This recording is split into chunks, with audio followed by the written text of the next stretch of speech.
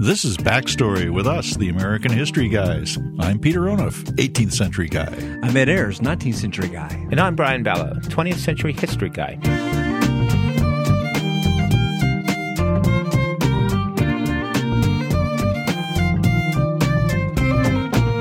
150 years ago this April, the first shots were fired in the American Civil War. In less than 4 years, more than 600,000 Americans would die, the equivalent of 6 million people today. And the largest and most powerful system of slavery in the world would grind to a screeching halt. Now, if you were to travel back in time to the months or even weeks before that April of 1861, and you were to tell people that this was what they could expect in the near future, chances are they would think you were crazy. As much as they might have wanted that outcome or dreaded it, it just didn't seem possible that such a thing could happen in the 19th century.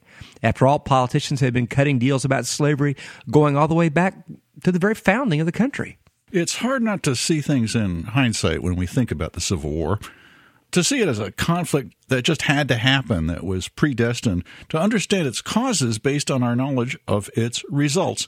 But for the rest of the hour today on this special Civil War edition of our show, we're going to try to make sense of the lead up to that war, the way Americans at the time would have made sense of it. Our story begins in the winter of 1860. Our last monthly paper announced the probable election of Abraham Lincoln and Hannibal Hamlin, the Republican candidates for President and Vice President of the United States.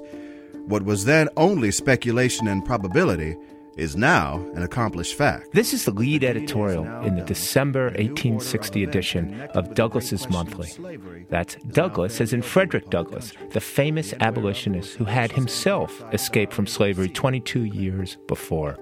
Ed, this was such a crucial election. Can you give us a little background on who was running, what were the parties, all that stuff? It's an amazing election. The future of the nation in the balance, and everybody knew it. The stage had been set really for over a decade as the Whig Party, which had been a strong national party tied to holding the country together, had disintegrated. The Democratic Party had broken apart between northern and southern factions. A new party, the Constitutional Union Party, had grown up trying to mediate between the North and the South. Also in the space the Whigs had left, the Republican Party emerges in the North that says that the territories may not be taken over by slaveholders. So Election Day comes, and what you find is that Stephen Douglas, sort of a moderate, and John Breckinridge, the strong pro-Southern candidate, split the votes of the big national party, the Democrats. The Constitutional Union Party wins lots of votes, especially in the upper South. But Abraham Lincoln wins 40% of the vote, all of it in the North, and with that percentage, he becomes president of the United States. So you have a new president, a brand new party never in political power, and finally, in the South, some of the Democrats are saying, now let's start talking about secession. Unquestionably, secession, disunion, Southern Confederacy, and the like phrases are the most popular political watchwords of the cotton-growing states of the Union. Nor is this sentiment to be entirely despised. If Mr. Lincoln were really a friend to the abolition movement, instead of being its most powerful enemy, the dissolution of the Union might be the only effective mode of perpetuating slavery in the Southern states. But the South has now no such cause for disunion. Now, hold on. This is Abraham Lincoln he's talking about, the great emancipator. And Frederick Douglass is calling him the abolition movement's greatest enemy? And it's confusing, isn't it, Brian? Especially for you 20th century people. Here's the thing, So Abraham Lincoln really does hate slavery. He and the Republican Party say we are not going to allow slavery to expand into the territories to pollute the rest of the nation, but they do not think that slavery can be ended where it now exists. So from an abolitionist like Frederick Douglass's point of view, they cannot help but be ambivalent about someone who acknowledges the constitutional right of perpetual bondage. It's the same dilemma others have faced throughout our history. This is David Blight, a Civil War historian who's written a lot about Frederick Douglass. You advocate for something for perhaps all of your lifetime. Along comes a political persuasion or a movement or a party that kind of goes partway there.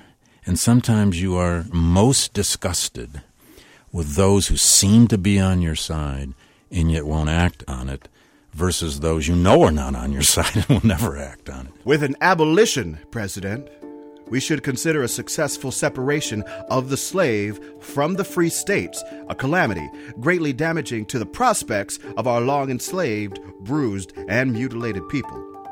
But under what may be expected of the Republican Party, with its pledges to put down the slaves should they attempt to rise and to hunt them should they run away, a dissolution of the Union would be highly beneficial to the cause of liberty. What he wants to happen is an all-out break that forces some kind of organized military action against the South. He says that only then would slavery really, really be threatened. And he's actually saying to the secessionists here, you know, if you just back off and cool it and you stay in the Union, your godforsaken slave system is going to last a heck of a lot longer than if you bolt the Union. But he wants them to bolt. In truth, we really wish those brave, fire-eaten, cotton-growing states would just now go at once outside the Union and set up for themselves. But no, cunning dogs, they will smother their rage.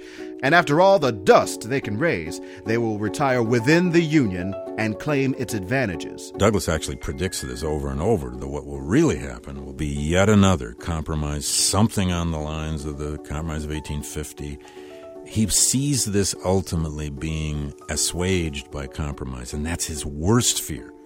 You know, he wants one thing, he expects another, he fears where this is going. But note how he says that what at least has happened, and this he celebrates, is that for the first time, American political culture was under the control of people who, to some degree, were threatening the future of slavery. For 50 years, the country has taken the law from the lips of an exacting, haughty, and imperious slave oligarchy. The masters of slaves have been masters of the Republic. They were the president-makers of the Republic. Lincoln's election has broken their power.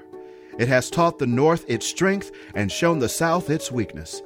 More important still, it has demonstrated the possibility of electing, if not an abolitionist, at least an anti-slavery reputation to the presidency of the United States. Now, that sounds like such a half measure, but it meant a great deal to an abolitionist like Douglass. It's like this new order of things, a new order of events that is about to take place. The trouble is they just don't know where these events are yet going.